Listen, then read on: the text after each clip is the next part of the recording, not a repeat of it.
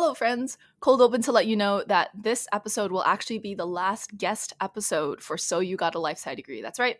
We are wrapping up the podcast. So our next and final release in 2 weeks will be our episode to end all episodes, in which we will change up the format and have some sort of conversation between just Farida and myself to wrap up this project very nicely. In any case, please enjoy the final guest episode of So You Got a Life Sci Degree.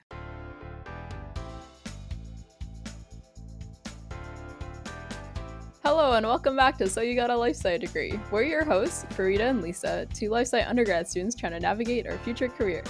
This is episode 23, and we're talking to Dr. Anna Clemens about science writing. How are you doing today, Lisa?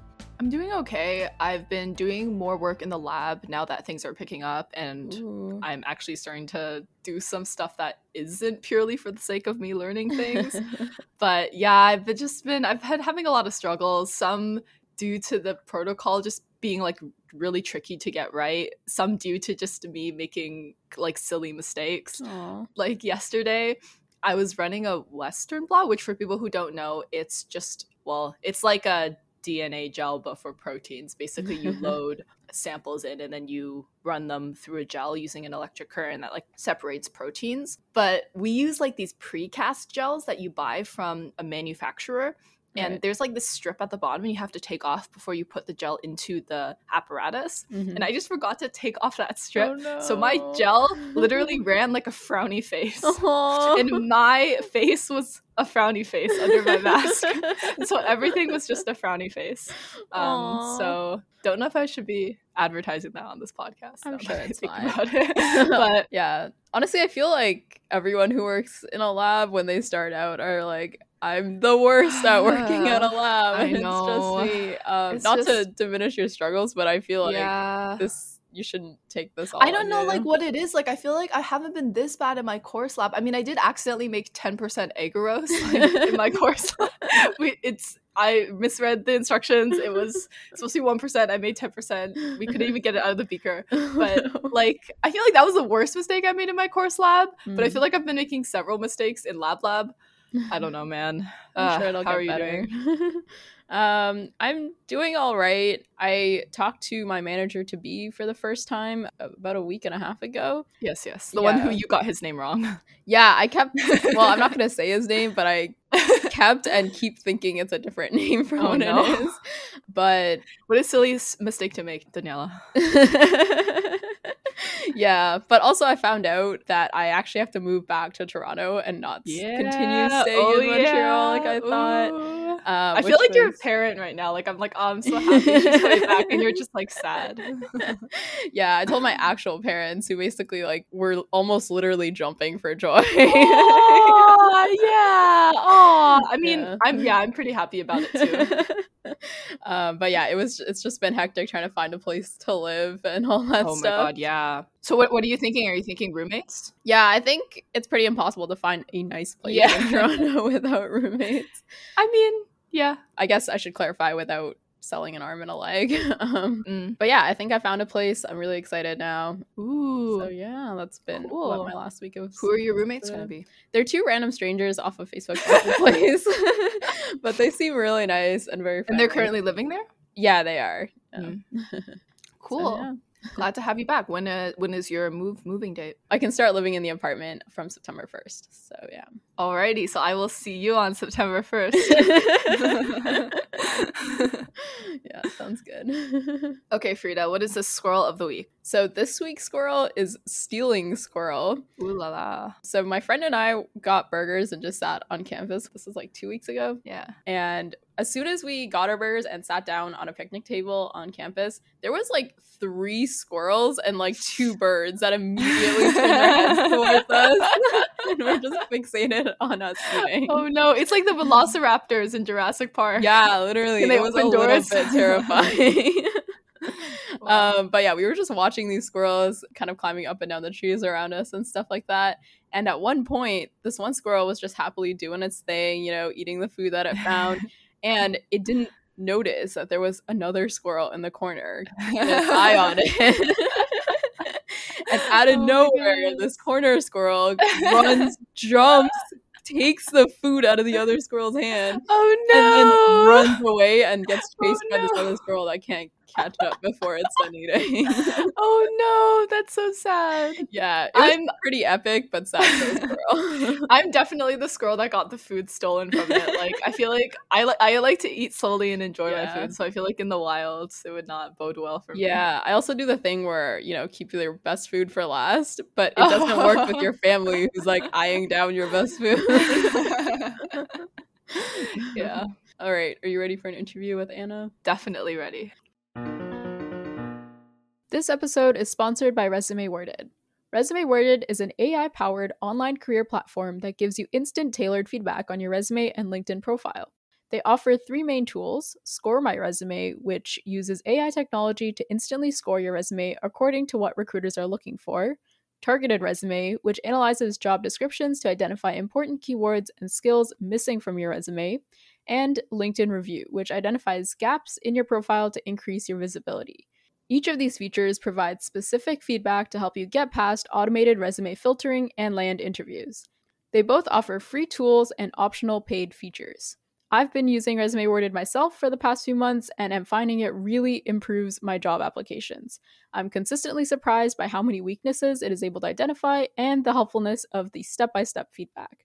I'm also subscribed to their email newsletter. I normally hate email newsletters, but this one genuinely provides succinct and helpful advice that I would have never thought of otherwise. To check them out, visit resumeworded.com.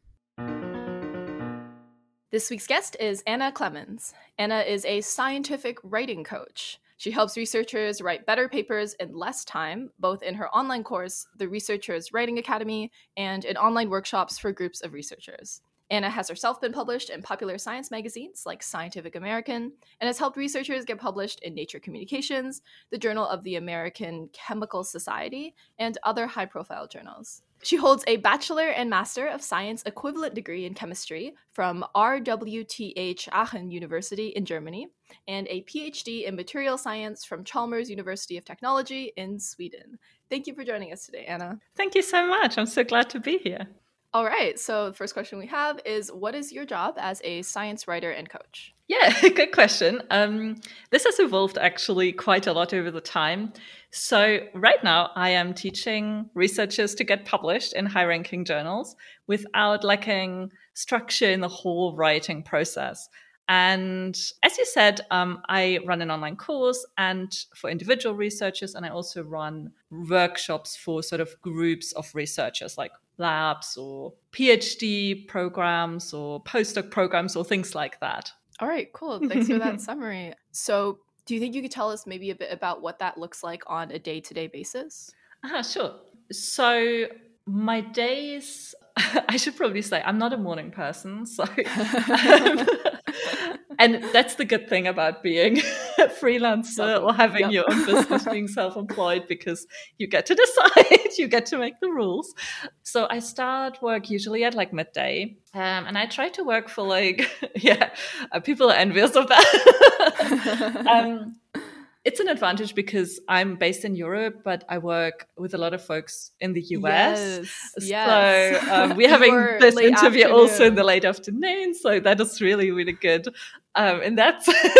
So that is synced very well. So I would usually I try to start every workday with something that is called, I guess, deep work, which is for me often either writing or it is looking, reviewing homework from workshop participants, helping the students in my online course, is writing blog posts or editing blog posts, any of this like really like high level work where you need to have a lot of focus for. So that's what I'm trying to do first. And then there's a bit of everything.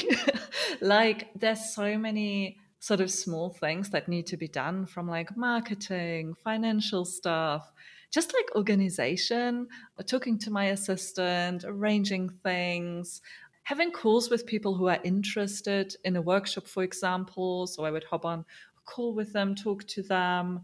Yeah, it's like super varied. Like there's a lot of things that can happen in a day. Yeah. Are you able to speak at all to the different areas of science communication? Like, I know there are people who make videos and there are people who do educational science communication. Are there different categories that you know of that are like either defined or just loosely defined? Yeah, it's a big field, science communication, and I guess there is, I don't know if you can include that in science communication, but you could look at it sort of through the lens of which audience you're talking to. So if it's researchers talking to other researchers, that's sometimes also called like science communication. And I think it is. It's correct to do that because, I mean, researchers have to communicate with each other about their research so that they do in like when they write papers, right? They would publish a paper that other people can read, and that's a form of communication. And then, of course, conferences like giving a talk on your research or presenting a post on your research, that's like a type of science communication that you would do in between sort of researchers. And then you have science communications that is, and I think that's more sort of what we think of, I guess, in most cases, is like when you have a researcher talking to the public or to like a lay audience, kind of trying to break it down. And there you can have, so I would kind of distinguish this sort of subfield again into like two areas where one is when you have sort of like a middle person, and that could be like for example, in many universities have like communication departments where you have people who write press releases about new studies. So this is a form of science communications. Or you have a science festival, for example, that is organized by people that are not the scientists themselves, but is organized sort of by a third party, or like a science museum, things like that. And then, of course, you have journals as well. Then you have the science writers or science journalists who often pick up those press releases and write about it for like traditional media. And then like the second category would be researchers who do that job themselves. And I think this is more rare, but for example, on Instagram, probably also on Twitter, there's kind of a lot science communication happening also that is really originating from the researchers, where they are talking to the public. And of course, some researchers write books, like popular science books. That's another form of science communication. But yeah, in terms of formats, it's near endless. I mean, no, but like there's books, articles, videos. I mean, there's all sorts of sort of technology or formats that are being used. Yeah, it definitely seems like there's different types of things you can do within the field. Are you able to comment at all about what the job availability is like in these different categories, like science journalism, like research writing? I know that sometimes science writing can seem like one of those really cool things, but there are some things like that where it's hard to actually break into the field. Yeah. I mean, it is certainly true. Like, it is cool. I mean, I love it. I love writing. I love science writing. I love this whole world. But it is really difficult to break in, as you say. And I would say it's also actually difficult to survive. So even once you're in, or that has been my experience, I managed to get in, but then I struggled staying in there. And that was not because I wouldn't get commissions. I would get more commissions than I could handle, but I didn't manage to sort of make a living of it. So I wouldn't get paid enough basically for the work it would take me to write a good piece. And I think this is certainly something that if I would have tried harder, I could have solved. I could have gotten better at writing less well-researched pieces. And be a little bit more economical about it. But as I saw myself as basically still learning the craft to some extent. So I wanted to improve. I wanted to get better. So I would take my time. I would make a really thorough and good job when I would write an article. So that it wasn't so economical. And I mean, so to some extent, I think you can become smarter about this. But then there's I don't think you can ever be, or very, very few people, and I don't know if it's even still true, if you could even start now and become you will never get rich of it. Most people that I know who do science writing or science journalism, that do it like in a freelance capacity, that aren't employed, they don't earn very much money at all. And they often need their spouses to provide, it's actually sad. Like it's really, really sad how the industry has evolved, and the whole decline of the print press just has made it a not very lucrative field. And I think this also applies to not only science writing, but to all freelance writers. Yep. Whatever newspaper or magazine you would write for, like on whatever topic, I think it's just tough. Like it is really, really tough, especially when you then consider that you have to take care of all the like your pension, like all that stuff that you should take care of as well. It's hardly possible to, in my experience. So that's the biggest problem, I think. Yeah. And that's really hard because you, like with writing, it can never really be 100% done. Like there's always something that you can do to make it better. Mm-hmm. So it's hard to know, when do I stop? Maybe going back to some of the more technical details about your work. So you mentioned that you do a lot of coaching now. So do you think you could maybe tell us about some of the most common mistakes you see when people are writing scientifically? Sure. Yes. So I'm specifically helping people with writing papers. So this is sort of what I know the most about. And in papers, I think there's sort of two major things happening that I see happening. I think the first thing is that researchers often don't tell, I would say, good enough stories in their articles. And I'm a little careful in wording this because I know that many researchers are trying to tell stories. And I know that sort of the term storytelling is being thrown around a lot. Like every researcher that I talk to knows about, oh yeah, I'm supposed to tell a story. But then what I see happening is that the paper that is being produced is then often not very coherent. Like the story is just not very coherent. It's not very concise, or it's just kind of really difficult to understand what the authors are saying. Yeah, this is kind of one of the aspects where I'm like, this is a little sad to me that this is not being defined enough and that there isn't enough sort of tangible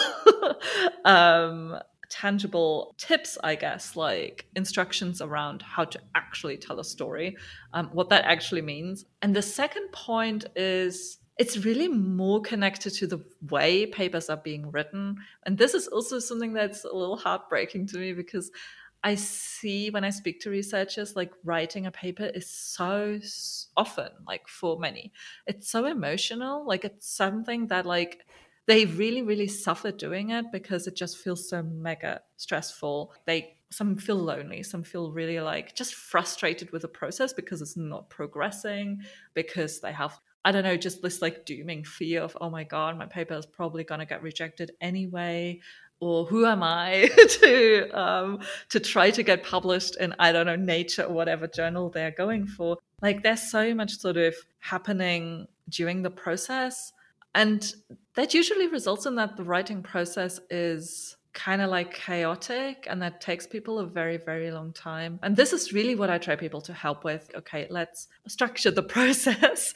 Because in reality, it's not that, like the process of writing a paper, I feel like, in my opinion, it's really quite linear. Like there's not so much, it doesn't vary so much between people. I think some people say that the process is different for everyone. I don't really agree with that. Like I think it is a rather linear process, or it can be with variations, of course, but with smaller variations.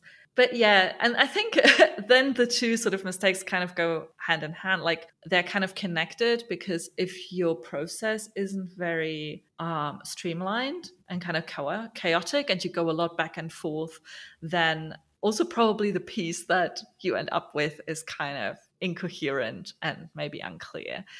So it really boils down to that this is never being taught. Like in academia, for some weird reason, many academics, most I would say, never see an academic writing course, never attend one.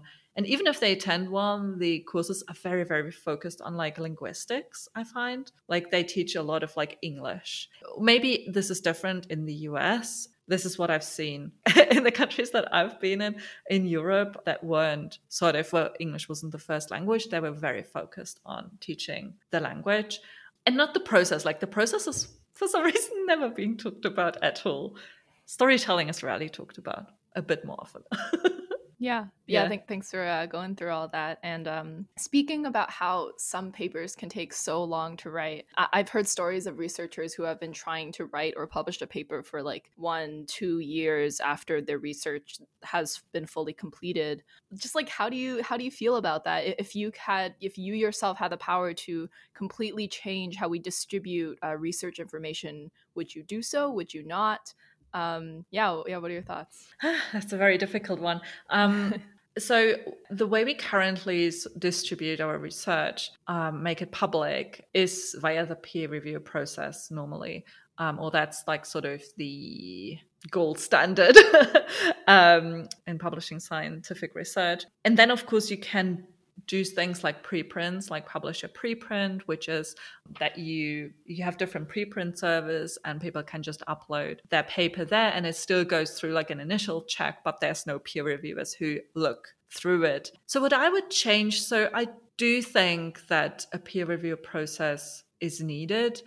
It's just a better way of making sure that the science that is actually being published is sound.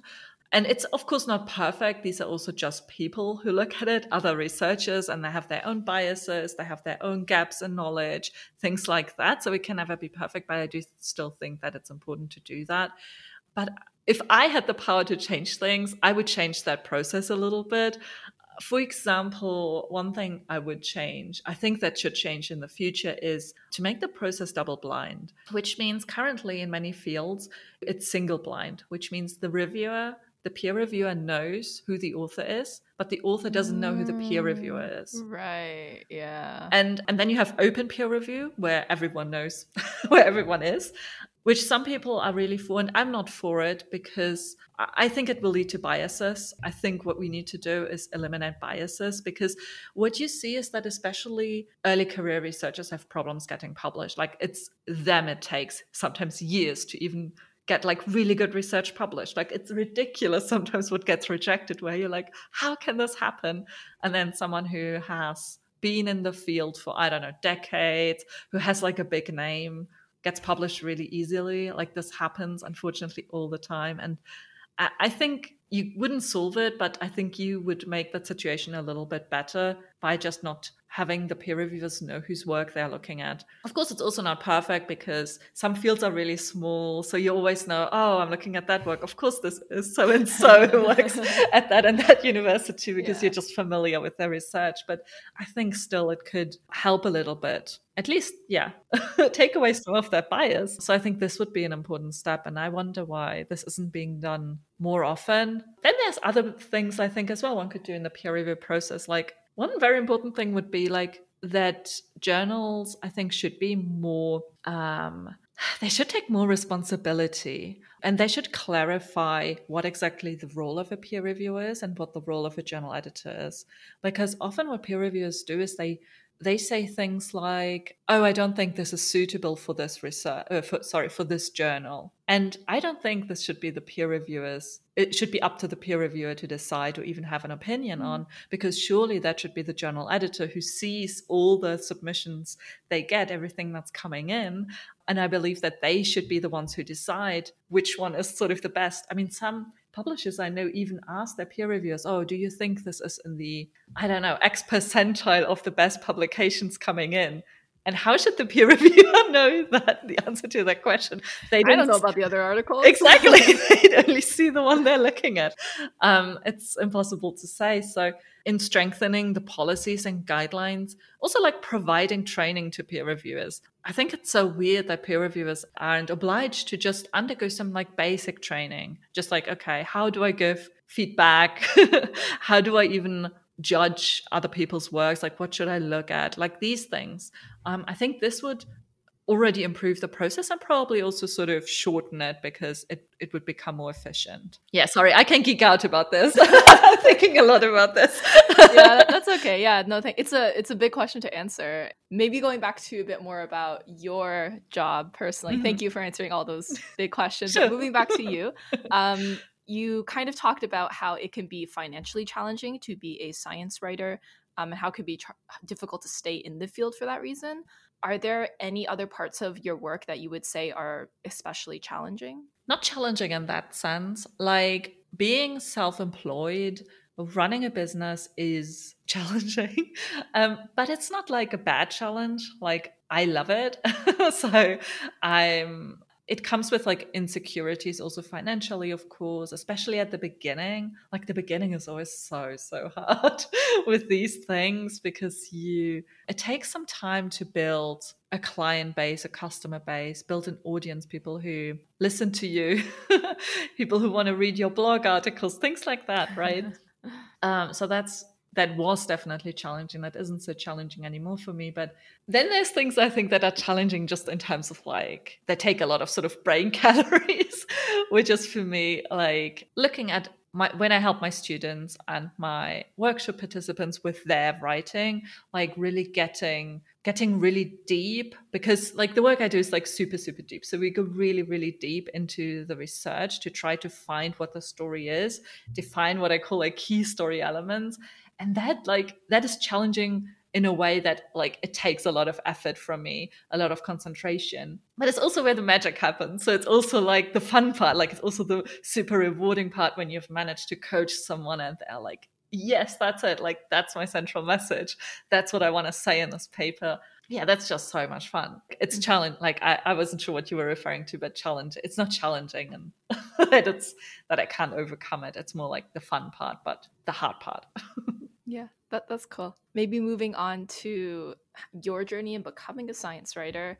When you kind of entered university, what were you really thinking about in terms of what you were going to do in the future? And then how did you go from that to becoming the science writing coach you are today? Yeah, it's so funny. I would have never thought, of course, like most people, that I would end up doing this. So I didn't have a big plan when I started my undergraduate degrees. I was just thinking chemistry is fun.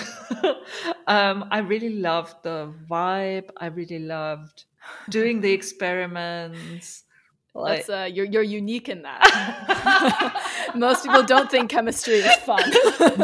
Yeah, it's so odd. I actually, like, funny story, I went to this university in Aachen to study biology, but I didn't have the grades for it from high school.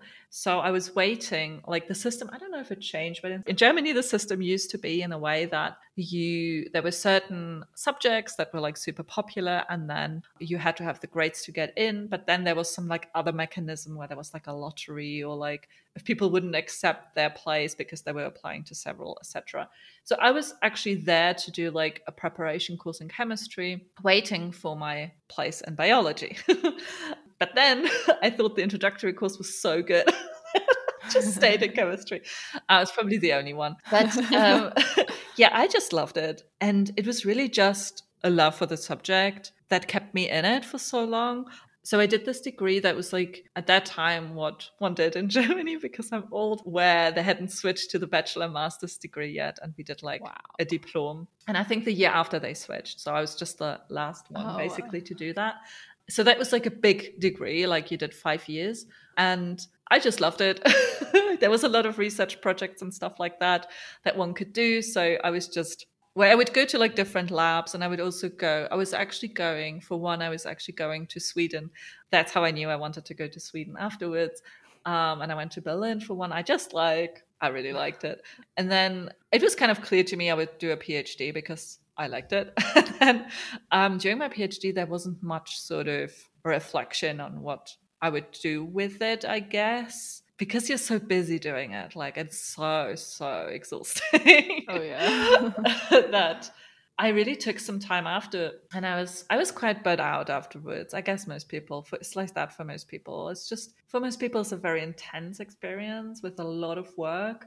And I just needed some time to like reflect. So I really gave myself that time to some extent, and just tried to reflect what I liked about research and what I wanted to do next. And it was really clear to me then that I actually also took some coaching. Yeah, I went to some career coaching as well. And I'm in Sweden, so I was basically unemployed in Sweden, which is like the best place to be unemployed.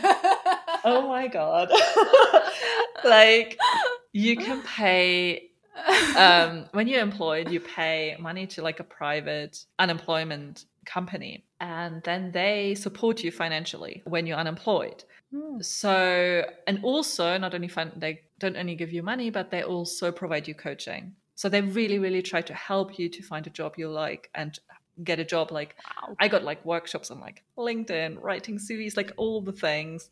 And I also got this career coaching. And then I just started to look for things that had to do with writing, because it was just so clear to me that I want to do something connected to writing. Because when I was writing, I was always like the happiest, like during my PhD. Like, other people would hate writing their thesis. I loved every minute of it. I would like feel so accomplished. I think that's what I was missing when I was doing research. Is there's so like, you never know, like it is such hard work to get data that you can actually rely on, or that it actually tells you an interesting story that isn't just like boring. And it was so much sweat, and you never knew, oh, is this like, was this whole week of sweating worth it? Like that, I couldn't deal with that. I don't know. I need some sort of sense of like fulfillment. Okay, I've done something today.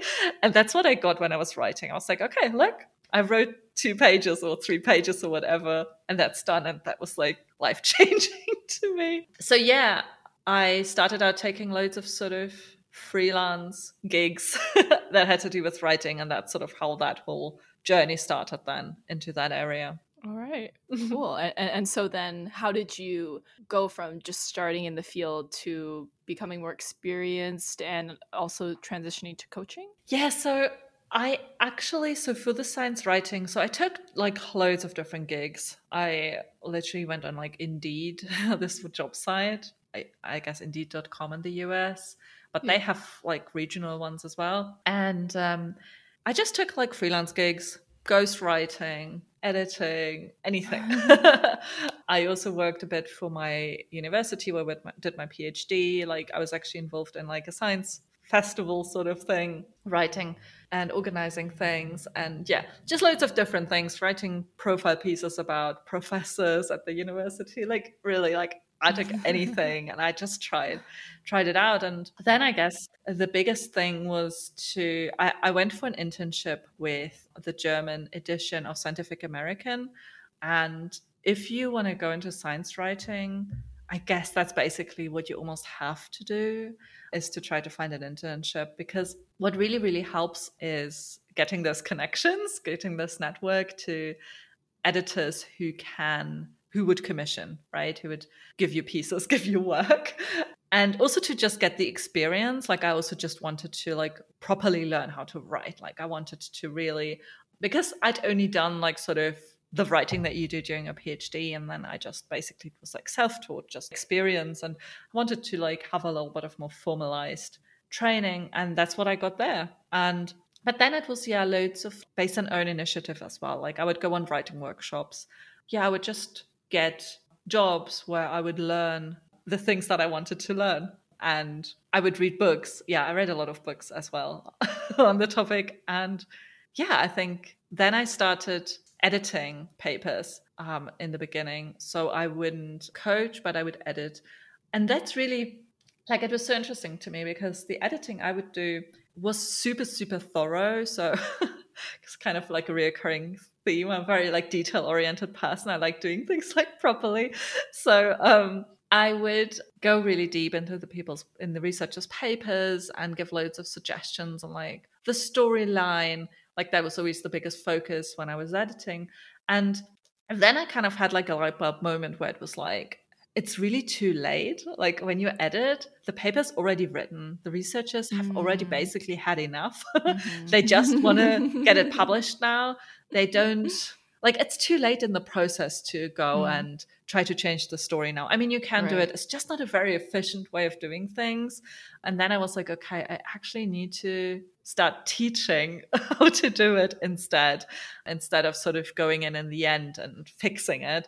I should, teach people how to do it. And that's how it started then, to do more coaching. And then I switched to having a course or workshops, just because it's more accessible to people and I can help more people that way. Yeah, that's really cool. Thanks for sharing your journey. And then maybe if you switch to giving advice to other people who, like, let's say I'm interested in becoming a science writer, besides internships and the path that you took, do you know some other things that you might recommend that they try in order to realize that goal? So to become a science writer, if you can get an internship, I guess is the best way. But of course, like some internships aren't paid and stuff like that. So it's not always possible. And it's kind of also like the kind of chicken and egg situation, because in order to get an internship, you need to present them articles that you have published. Like it's like a little weird to get in. So I would just try to get any job, any gig you can, even if you're working for free. For like, I'm not a big fan of working for free. Like I didn't like that concept at all. But if you can at least get some like for the experience, something, even if you're still like, for people who are in a university right now, who are like doing a master's or bachelor's or PhD or whatever, see if there's any sort of magazine maybe at the university that you could write for. I didn't do that because I wasn't that strategic. Like I said, I took this time to switch, and that's not a very strategic way to do it. So if you can do something while you're actually still getting a salary or a scholarship or whatever, that's good. You just need some pieces. Basically, the beginning is very hard, and then it gets easier and easier. And there's also, so I can probably also recommend 2 books that really helped me. One is called something like No Contacts, No Problem, how to pitch and sell your freelance writing piece, something like that. That really was cool because the author really tells you how to, basically what the title says, like how to, when you have no contacts, how to get published, how to get commissions, how do you structure a pitch, how do you follow up on a pitch, like how does the industry actually work? Because you don't know that in most cases. Of course, when you want to write, you don't really understand the whole world of, I need to write a pitch first. And then, like the author gives really like nice advice on like how little editors actually care about your previous experience, how much more they care about your original ideas and things like that. And that just gives you some confidence to not be shy about approaching publications, even though you don't have much yet. There's also another book I read that was called The Science Writer's Handbook, which is a very nice sort of, it's almost like a journalism light, very light, of course, it's just a book. If you haven't gone to a journalism course or college or whatever, that was just a very good way for me also to just understand some things about the industry. Yeah, that's really cool. Thanks for sharing that. You're welcome. All right, cool. Well, then thank you so much for being on our podcast. It was so nice to talk to you, and I'm interested in writing myself. And so, it was really great to learn about what the field is like. Thank you so much. If you would like to learn more about Anna's work and coaching, you can check out her free 1-hour interactive training for researchers at researcherswritingacademy.com/training. We'll also put that link in the show notes. And you can also follow her on Twitter at ScientistsWrite. Thank you. This has been another episode of So You Got a Life Sci Degree with Dr. Anna Clemens about science writing. We want to give a special thanks to a crew of lovely patrons, including our Little Leaf patrons Naeem, Daniil, Shafiq, and Shamima, and our fantastic Foliage patron, Stephanie. If you would like to become a supporter of this podcast for the last 2 weeks of its existence, you can visit our Patreon at patreon.com/So You Got a Life Sci Degree. The music you're hearing is No Regrets from audiohub.com. Thanks for listening, and see you next time for the episode to end all episodes.